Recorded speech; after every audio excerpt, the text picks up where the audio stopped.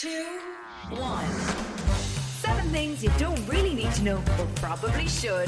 I'm Ciara Revan, and this is the Sunday 7.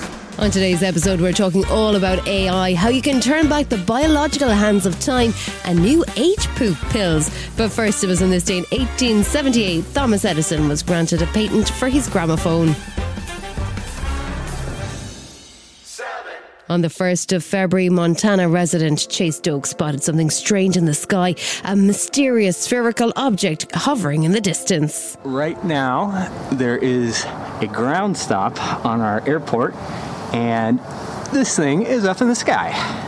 And I have no idea what it is. Last week, news that the US was monitoring a suspected Chinese surveillance balloon hovering in their airspace raised a series of questions. Not least, what is it and what's it doing there? Since the first report of the balloon, 3 other unmanned aerial objects have been spotted over North America. They've now been shot down and are being recovered by the US, but many questions about their origins and purpose still remain. Whilst China says the first object was for meteorological and other scientific research, government officials and experts in the field have other ideas. China's irresponsible actions were visible to us, but also to the world. And China, as a result, has a lot to answer for. The balloon was as tall as 3 double-decker buses, and considering its multiple antennas capable of collecting intelligence, many suspect espionage. As for the other objects, General Glenn Van Herk, commander of the US Northern Command, said last week, I haven't ruled out anything.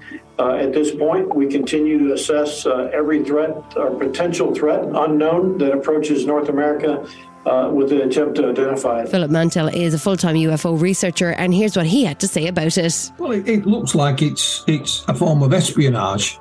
I mean, it's nothing new. You know, countries do spy on each other, and then seem to be alarmed when when it happens to them. We spy on countries all the time. It's just at this time, it's for whatever reason, perhaps to embarrass certain countries, maybe China, that it's gone public. Why do you think such limited information has been released about these so-called high-altitude objects? It's not always the information that's secret. It's how they've gathered those secrets. And, there's been long-running building tension between the United States and China.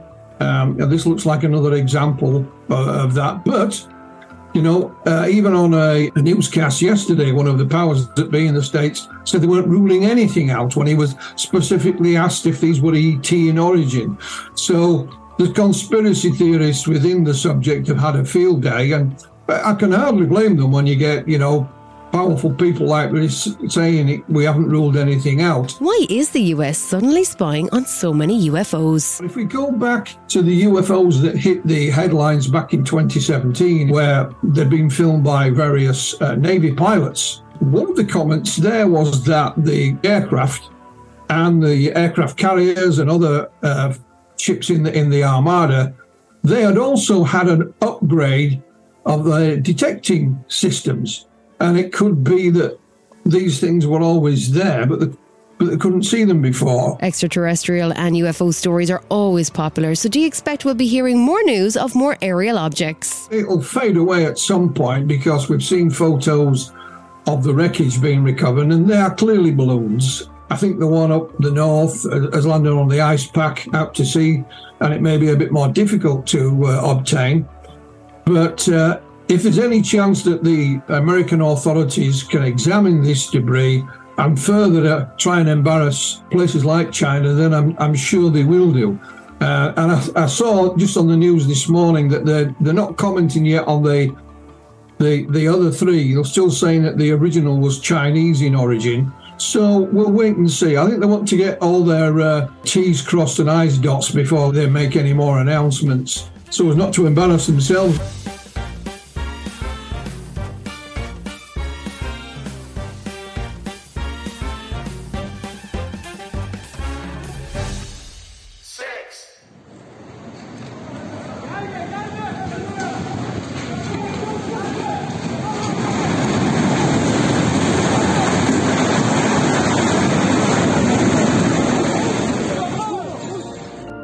As you undoubtedly know, the 6th of February saw 2 major earthquakes strike the southeastern region of Turkey near the border with Syria, killing thousands and toppling multiple buildings across the region.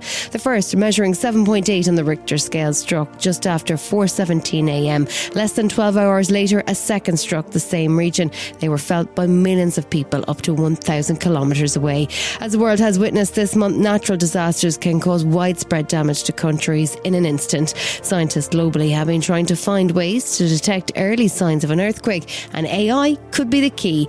Priya Lakhani is an AI entrepreneur, and she joined Laura Kunesberg on the BBC to explain how the emerging field could help us to be more prepared for natural disasters. So if you look at sort of 3 areas to make it simple, right? So before any sort of natural disaster, actually, then during, and then afterwards. So if we're thinking about before, there are lots of people working on trying to predict an earthquake. So if you think about when in the fault line there's a rupture, there are waves, right? If you have sensors at the wave areas, and then those are basically speaking to seismologists' technologies, and then you're using pattern recognition of previous earthquakes, and this is occurring on cyclones, every single type of natural disaster that you can think of.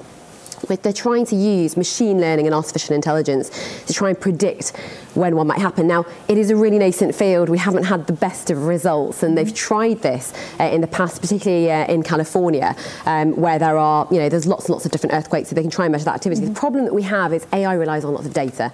The data is about under 3 decades old, and so, but even giving a few seconds worth of warning can stop trains to avoid them from derailing. You can turn off your gas to stop the explosions. That's how AI can help before a quake hits, but there's also the potential uses for after the damage has been done. If you think about AI and image recognition, imagine using satellite data, combining that with Google Maps, recognising images of previously buildings that were there, the ones that have fallen, right? And then trying to basically, divert humanitarian aid into certain areas where there could be humans. Then imagine robots picking through the rubble, which is a lot safer, but even during the night, using infrared technology. We've seen robots being developed, and actually you can search for them and have a look at them, and it's absolutely incredible how this technology is being deployed. The AI and satellite, absolutely. Atlas AI is a company that then they opened up their data sets, and not only then during an earthquake are you able to use their imagery to say that was where a building was, but post an earthquake where buildings have been flattened,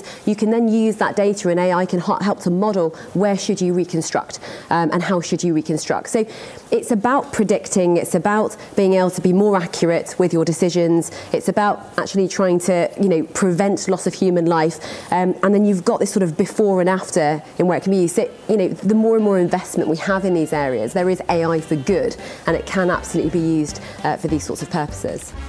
Still to come on the Sunday 7, extreme anti-aging routines and a new male contraception.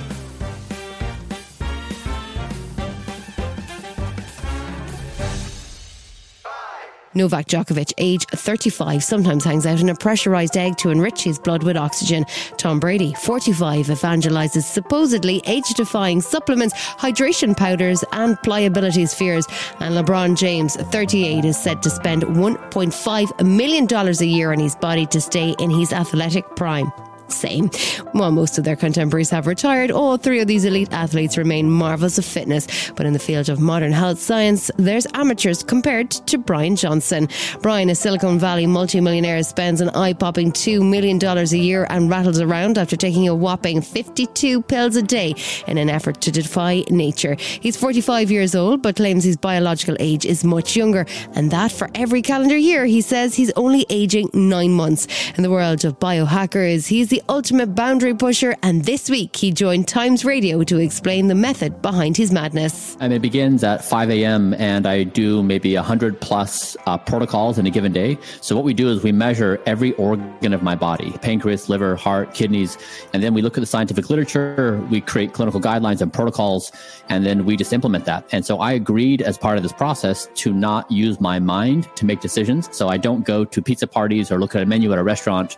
We just go through this process of measurement, evidence, protocol creation and implementation. So my day is basically running through the entirety of what the science says to do to slow my rate of aging and reverse the aging that has happened. My body runs 3 degrees Fahrenheit lower than normal because of my routine.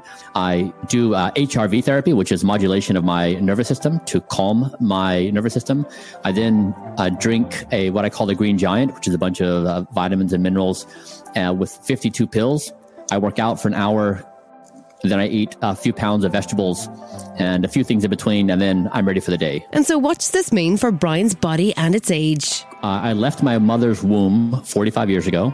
My body is aged a few hundred different age markers because the pancreas is an age, the heart is, the lungs can be characterized through a dozen different kinds of ages of function and anatomy. So there's no one number for my body age. It just is measured across hundreds of measurements. This is the frontier of being human. It will soon become normalized. Everything like this always goes through a process where it's rejected.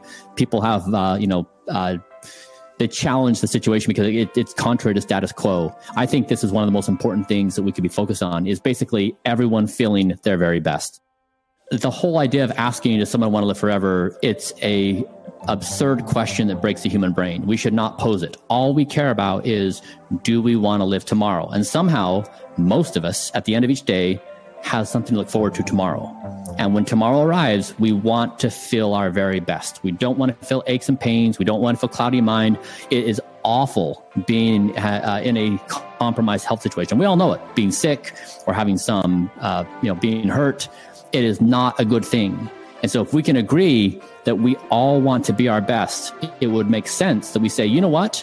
Let's stop the self-harm we do to ourselves individually and culturally as a society. Let's stop asking the individual to have to navigate life, to go to work past 50 different fast food places, all the different sugar coffee shops that are offering there, all the bad algorithms asking us to spend time on social media and watching shows.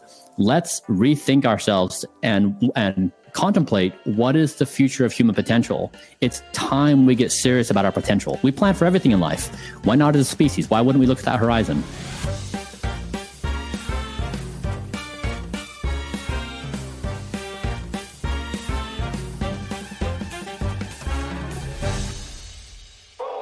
Scientists in America say they may have developed a drug for use as a contraceptive pill for men. They say it works by temporarily stopping sperm from propelling itself. The drug switches off an enzyme that sperm need to be able to wiggle their tails, so to speak.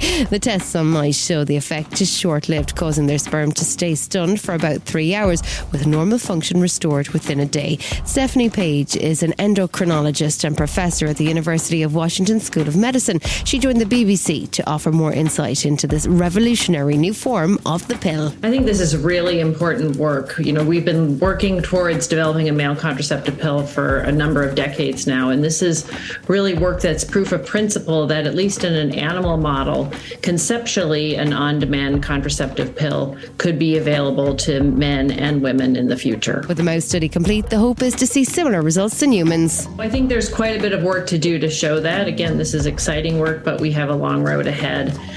This work shows that in mice, in a short period of time, given high doses of this blocker, so to speak, that this can be effective. But translating findings in mice and even in non-human primates to humans has been particularly challenging, and really in the area of reproductive health, even more challenging than in some other areas. So it's really exciting work, but there's quite a lot more to do. So that's the supply. What about the demand? Are men ready and willing? There's quite a bit of work. There's work sponsored by a variety of agencies and surveys that have been asking men recently if they're interested in contraceptives. And really that response and the response we see in our studies is extremely positive.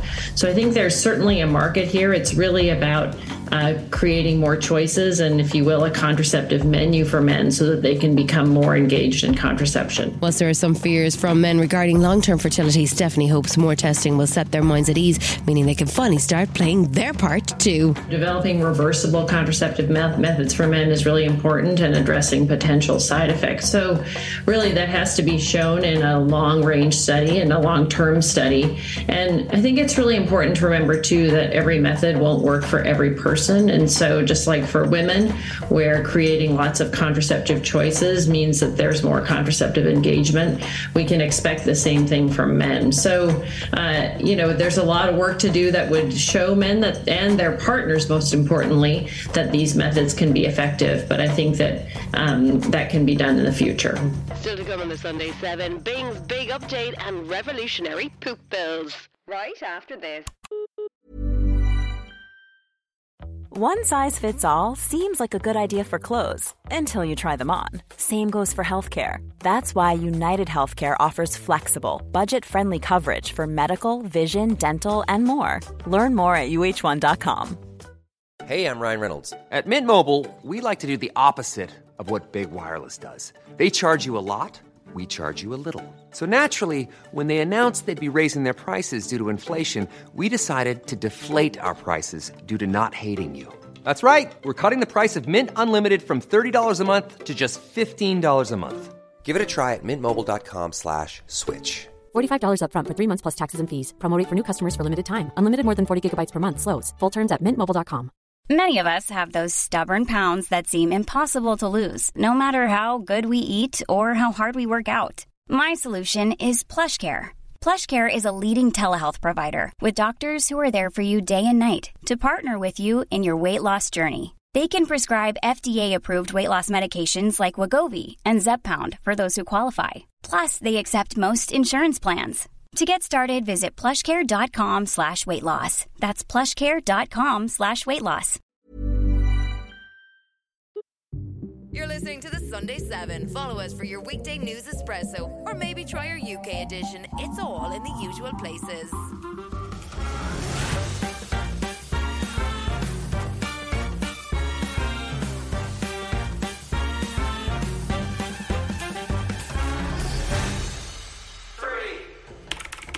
Write me a podcast script about Bing's new AI-powered interface.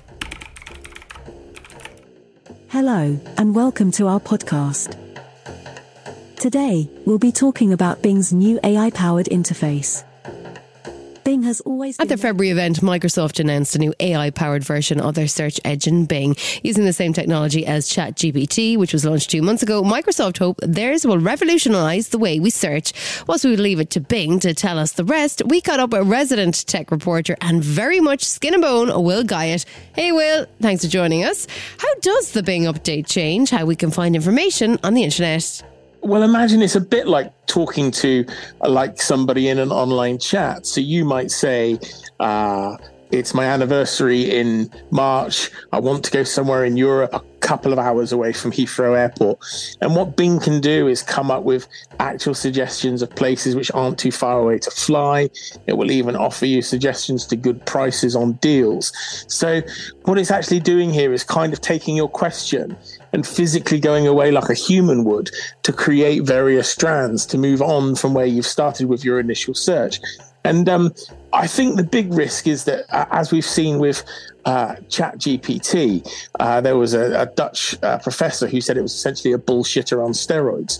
I think you've actually got the same problem with what Bing AI currently does. I don't think all the answers it's going to give currently are correct, but what it gives is a really interesting vision into the future of how this is going to work. It's going to make internet search a lot easier than people suggested voice search or something like that would do. Have you had a play yet? How was it? I've played with it a bit. I've played with it for a couple of hours. It's one of these things whereby I'm sure I could spend days looking at it, because don't forget, we've been using internet search engines now for decades. I think it could be really useful to answer specific questions if you're trying to find detail, or let's say you're trying to get some suggestions for something. It will be really interesting to see the wrong answers that it gives, because we know that will happen.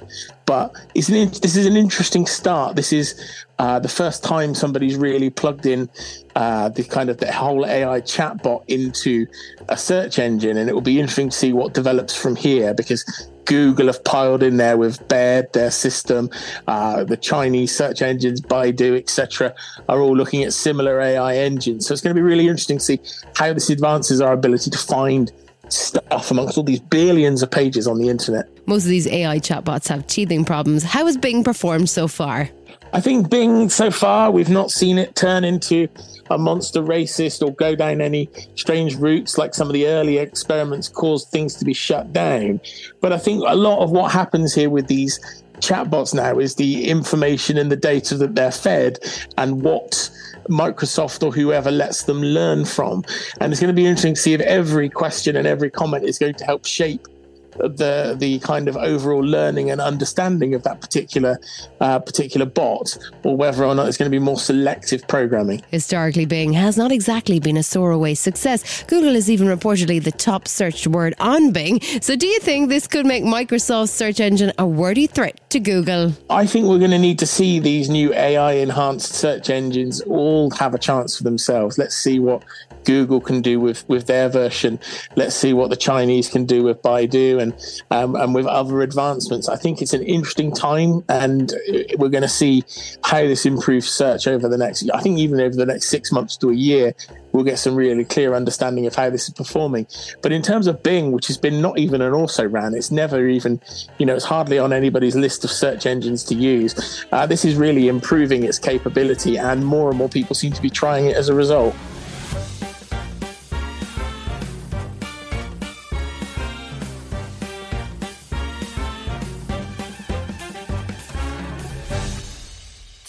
In a move to shift towards a greener future, the European Parliament has given its final approval to a ban on new sales of carbon-emitting petrol and diesel cars by the end of 2035, with the view of getting them off the continent's road by the middle of the century. European Union member states have already approved the legislation and will now formally vote it into law at an upcoming ministerial meeting. Vote on the report by Mr. Jan Houtema on CO2 emission standards for cars and vans. And it is adopted, and thereby the first reading of Parliament is closed. Thank you.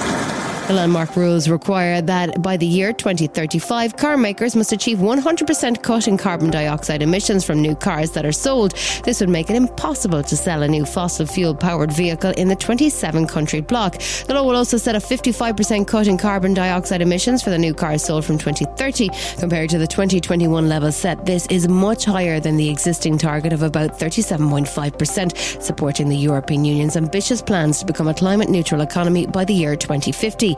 Frans Timmermans is Executive Vice President of the European Commission and a passionate supporter of the new plans. The industrial revolution is happening, whether we like it or not.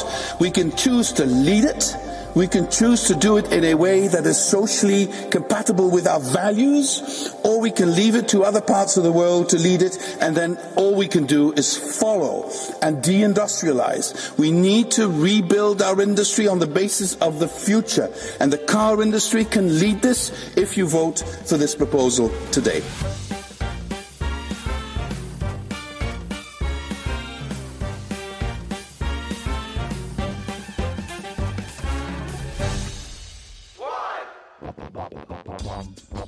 In the United States this year, 16 out of 100 people will face bowel obstruction, with the number doubling for those over 60. So scientists at the Massachusetts Institute have come up with an innovative solution. A pill, but it's no ordinary pill. This groundbreaking new constitution solution makes use of tiny robots.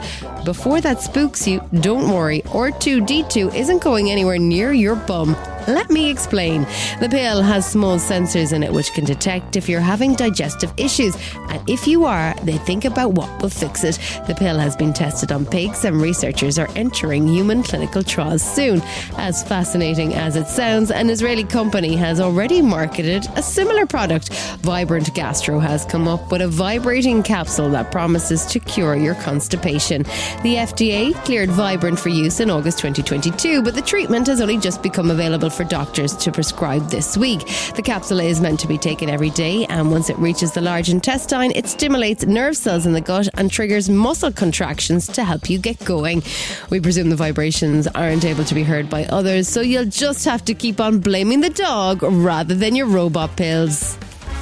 This has been the Sunday 7. However you're listening, do us a favour and hit the follow button. We'll be back tomorrow at 7 a.m. with the regular Smart 7 Ireland edition. Have a great rest of the weekend. Written, produced and published by Daft Doris. Hi, this is Ciara from the Smart 7 Ireland edition. Just to let you know, we're pausing this podcast from Friday the 25th of August, but you can still get up to speed in just 7 minutes if you search the Smart 7 and catch up with our UK edition. Thanks for listening.